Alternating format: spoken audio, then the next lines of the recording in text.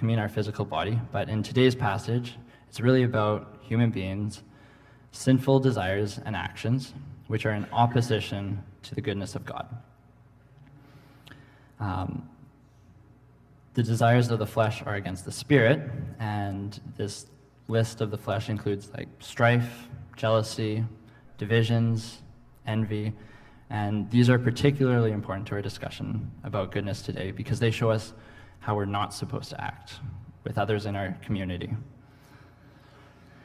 The second term is the law, and in Galatians, the law refers to the laws of Moses, traditional Jewish laws from Exodus, Leviticus, and the Old Testament timeline. And these customs explained how human beings should be in right relationship with God, but unfortunately, God's people were consistently unable to live under such strict and demanding requirements of the law. And then the third term is the Spirit. So you have the Holy Trinity, God the Father, God the Son, Jesus, and God the Spirit. And the Spirit acts as an intermediary for us. The Spirit lives in Christians and guides us when we need help or when we ask. So now I'm going to actually read the passage, and I want you to pay particular attention to the words the flesh, the law, and the Spirit. But if you are, I'll just say, it's from Galatians chapter 5, verses 18 to 26, and it says, "But if you are led by the Spirit, you are not under the law. Now the works of the flesh are evident: sexual immorality, impurity, sensuality, idolatry, sorcery, enmity, strife, jealousy, fits of anger, rivalries, dissensions, divisions, envy, drunkenness, orgies, and things like these. I warn you, as I warned you before, that those who do such things will not inherit the kingdom of God. But the fruit of the Spirit is love, joy, peace, patience, kindness, goodness, faithfulness, gentleness, and self-control. Against such there is no law. And those who belong to Christ have crucified the flesh with its passions and desires. If we live by the Spirit, let us also keep in step with the Spirit. Let us not become conceited, provoking one another to anger, or envying one another."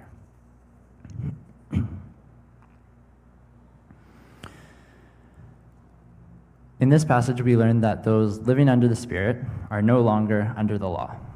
We learn that Jesus' crucifixion has won victory over the flesh, which is our sinful human nature. And we learn that life in the Spirit, which brings flourishing, is contrasted with life in the flesh, which is living selfishly in a way for ourselves. But so what?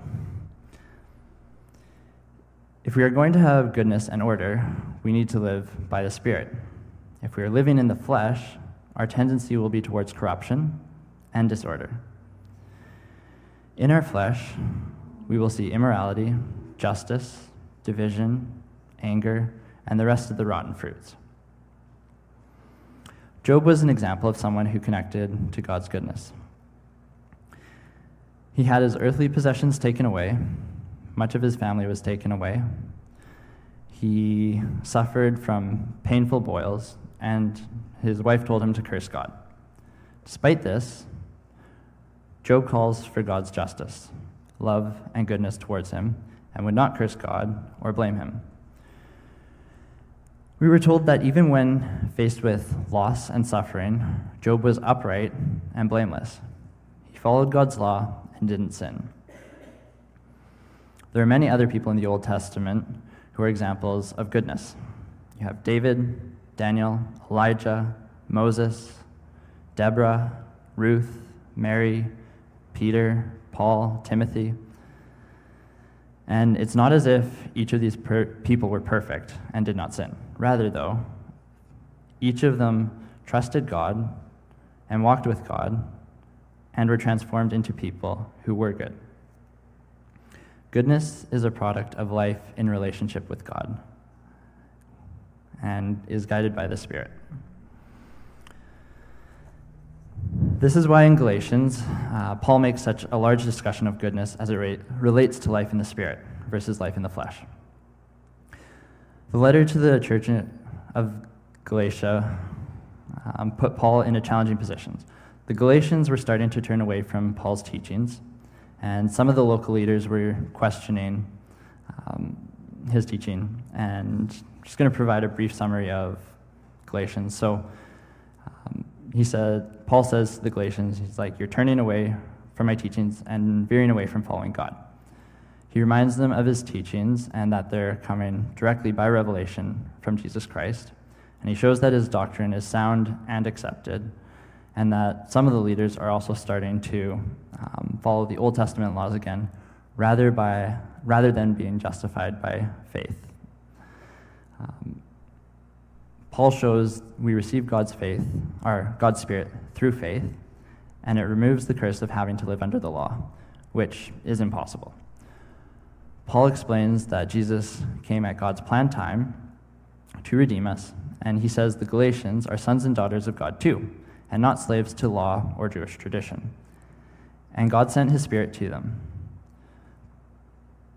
Paul again explains to the Galatians that if they live under the flesh rather than the Spirit, they will not be free. There will also be something over them if they try to live under the law. But with God, we have a promise. In chapter 5, which is where our passage was from today, Paul says it's by God's grace and Jesus Christ's death and resurrection that we can be free from sin, and anyone can be free from sin. Paul explains the freedom that we can have through the Holy Spirit and compares and contrasts a Spirit-led life with life in the flesh. So you have the Spirit, love, joy, and peace, versus the flesh, which is anger, divisions, envy, and life under the flesh. But then a little bit past chapter 5, we have chapter 6, which I think is an important part to this passage, and it's where Paul explains that we have a new life in Christ. We are to bear each other's burdens, and he also says what we sow, we will reap. If we live by the Spirit, we will reap eternal life. If we live in the flesh, we will reap its corruption. Living in the Spirit allows us to live a life of goodness. So we've just talked about a life in the Spirit versus a life in the flesh.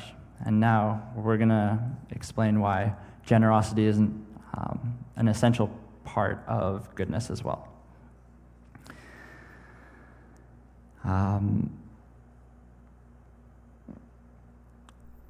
Why is generosity a part of goodness? Well, in verse 21, in the passage, it gives us a hint. So, the opposite of goodness, in verse 21, is shown to be envy. And envy is not just jealousy where we want something, but it's where we want someone else to suffer loss because of what that person has or is. And given that Alex isn't here for basketball illustrations, I'll have my shot at one.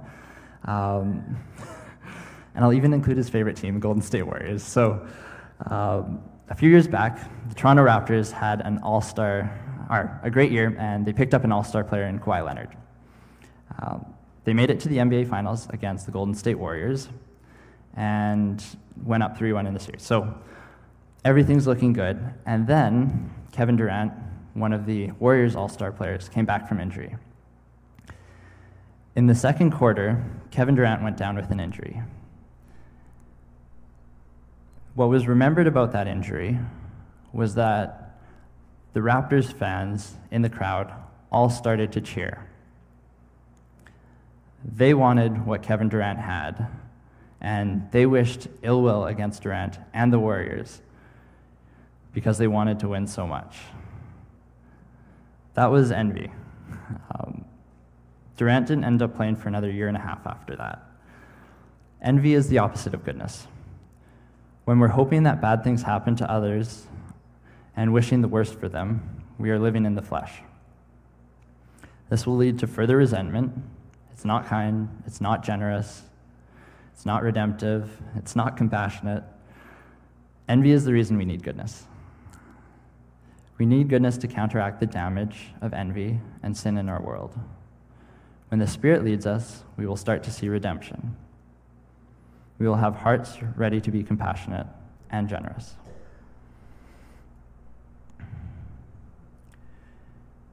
If we're truly going to see goodness in action, the best place for us to look is at the life of Jesus.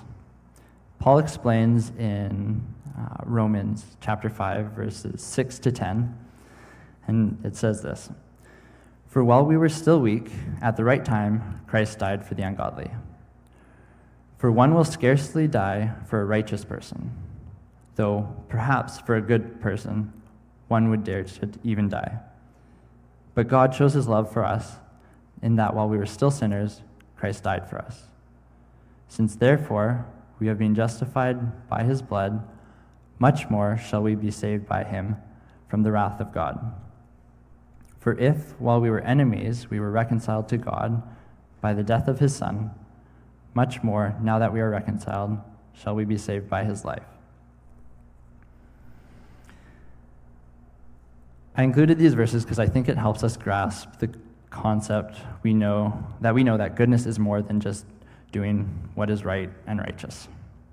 It also shows that God's goodness is far beyond ours and that he's willing to die for us.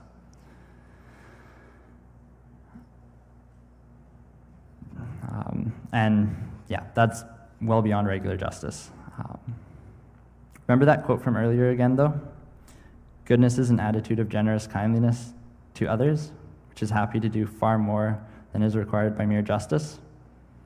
God's goodness is generosity, which offers as much good as we're able to receive, and offers us goodness even when justice would leave us in our sin and separated from him.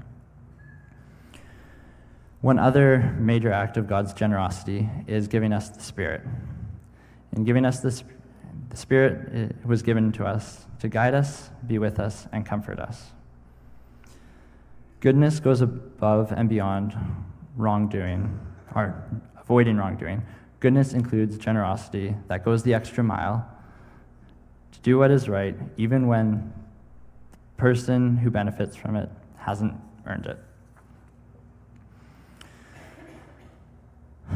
So, I've talked about what goodness is, I've talked about what goodness is not, but now we kind of need to know what to do with it. There's a conflict here because as Christians, God's Spirit lives in us.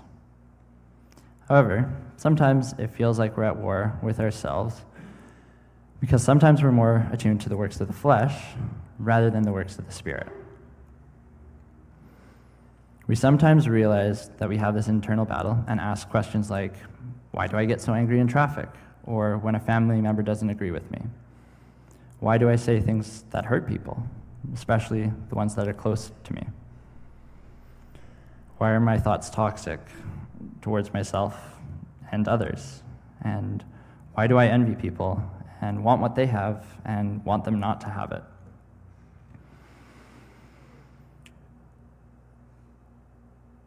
We can be overly attuned to our flesh and sin to the point where we get distracted from the Spirit's leading, and we don't allow our relationship with God to guide us towards goodness.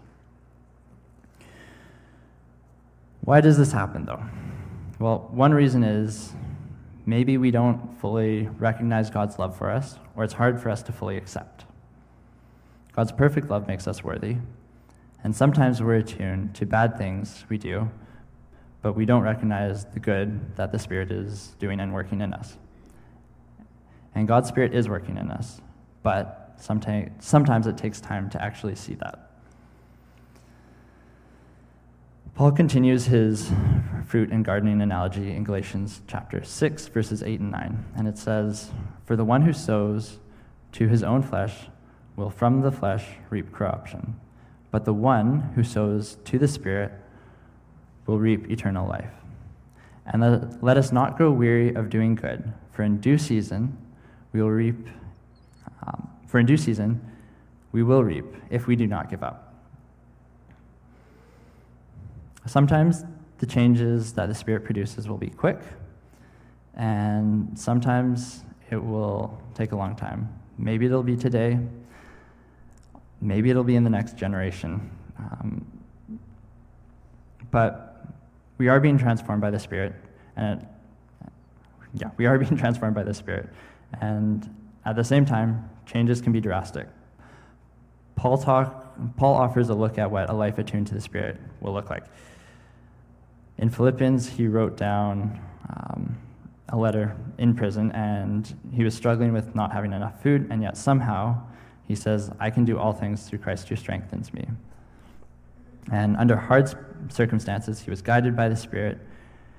He also suffered lots of physical harm, injuries, emotional struggles, loss of friends, things that I don't want to go through.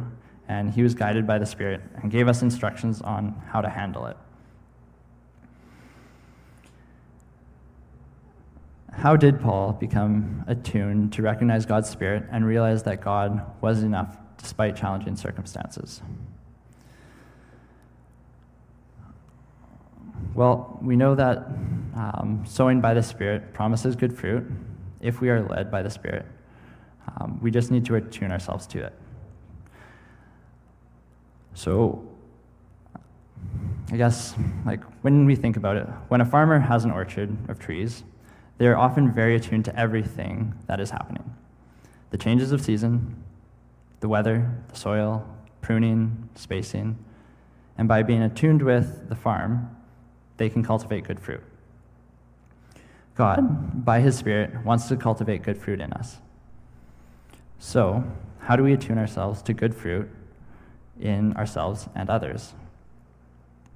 Well, one, I think we need to start looking for it. As Christians, if we are following the Spirit, there is a promise that the Spirit is working through us, and paying attention to some of those nudges and subtle feelings will start. There will be fruit, and we should be paying attention to how we change. Are we becoming more loving, joyful, peaceful, patient, kind, good, faithful, gentle, self-controlled? Additionally, if we regularly ask each other in our community where we see God at work in our lives, we will start to be encouraged and see some of those areas. Second area we can start to become more attuned is we can look at our past. We do this by recognizing where God has already worked through us for good. Again, these may be subtle things where maybe we took a step out in faith, and the past is a good reminder of God's goodness and reminds us of God's promise to be faithful and present, and this is also helpful for future challenges as well.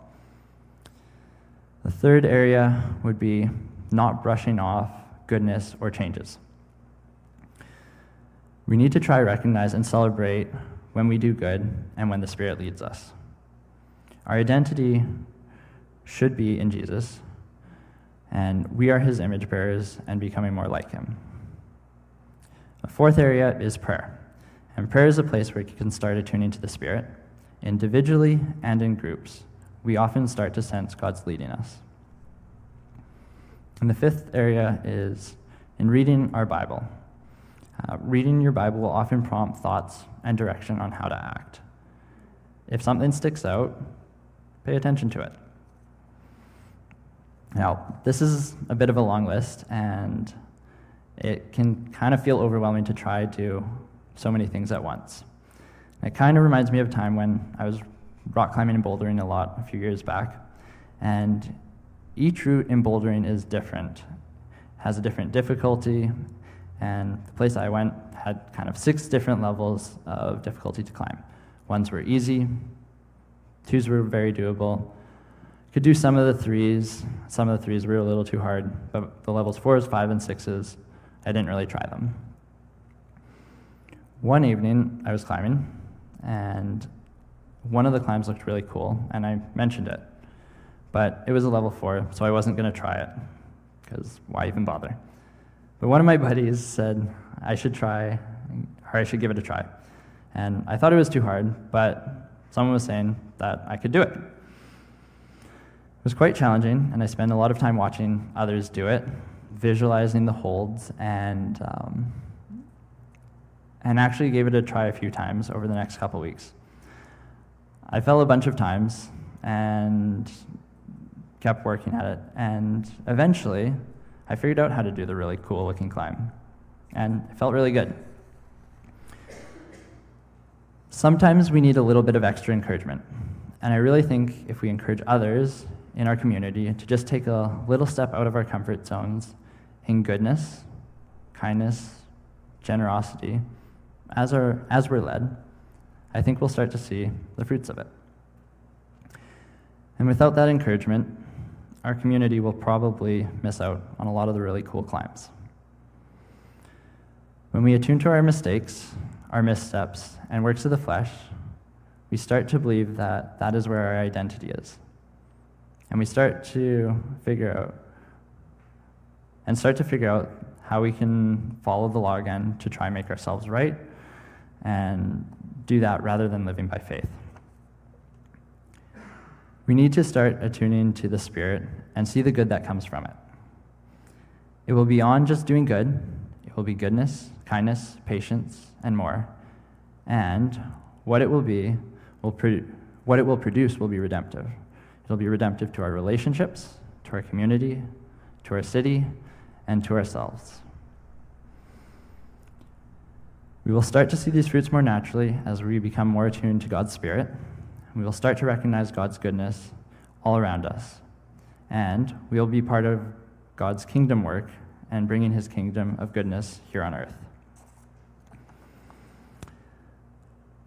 John Stott described an important distinction here, though, when it comes to walking in the Spirit. He says, we can be led by the Spirit, but we must do the walking. I was reading a book this week called Rich Christians in an Age of Hunger. It talks about statistics and perspectives. It talks about people dying of starvations, but plenty of excess food in our world. Often, we're content with things the way they are, or maybe saddened by poverty we see. And one thing that challenged me was the way we think about resources and money. As Christians, what we have belongs to God. When it comes to generosity, are we focused on what we're giving, or are we acknowledging that everything we have as Christians belongs to God and stewarding it? Are we radical in our goodness, the time we give to people, the kindness we show, and the patience? And are we part of God's redeeming plan? I think we are. We can be led by the Spirit, but we need to do some of the walking too. And I've seen a lot of people here at Cascades who are walking, showing goodness, and showing goodness to the world and generosity and all that. So it's pretty cool to see. I think an appropriate way to finish off this discussion, though, is by recognizing God's goodness for us too. And I got this list from a book called Good and Beautiful God. And it has a list of blessings that the author wrote, which show God's goodness to us in his creation. And so this list is called Jim's Ongoing List of Blessings. And it starts like this. A glass of iced tea on a hot day, books, naps that refresh, the loved one who finally came to know God, tennis, colors, smells, dreams, day or night, the sunshine, the wisdom of others, laughter, a stranger's smile, my dog wagging its tail, happy to see me, music, clean socks, the hallelujah chorus, mentors, a child's hugs, ice cream, curiosity, the smell of the woods, poetry, warm cookies, the ocean, people who are lights, the wonder of the immune system, coffee, the smell of rain, prayer, the hope of heaven that awaits me, second chances, butterflies, longtime friends, parents loving their kids, Christmas, enriching conversations, the Bible, scientists who discover amazing things, and chocolate,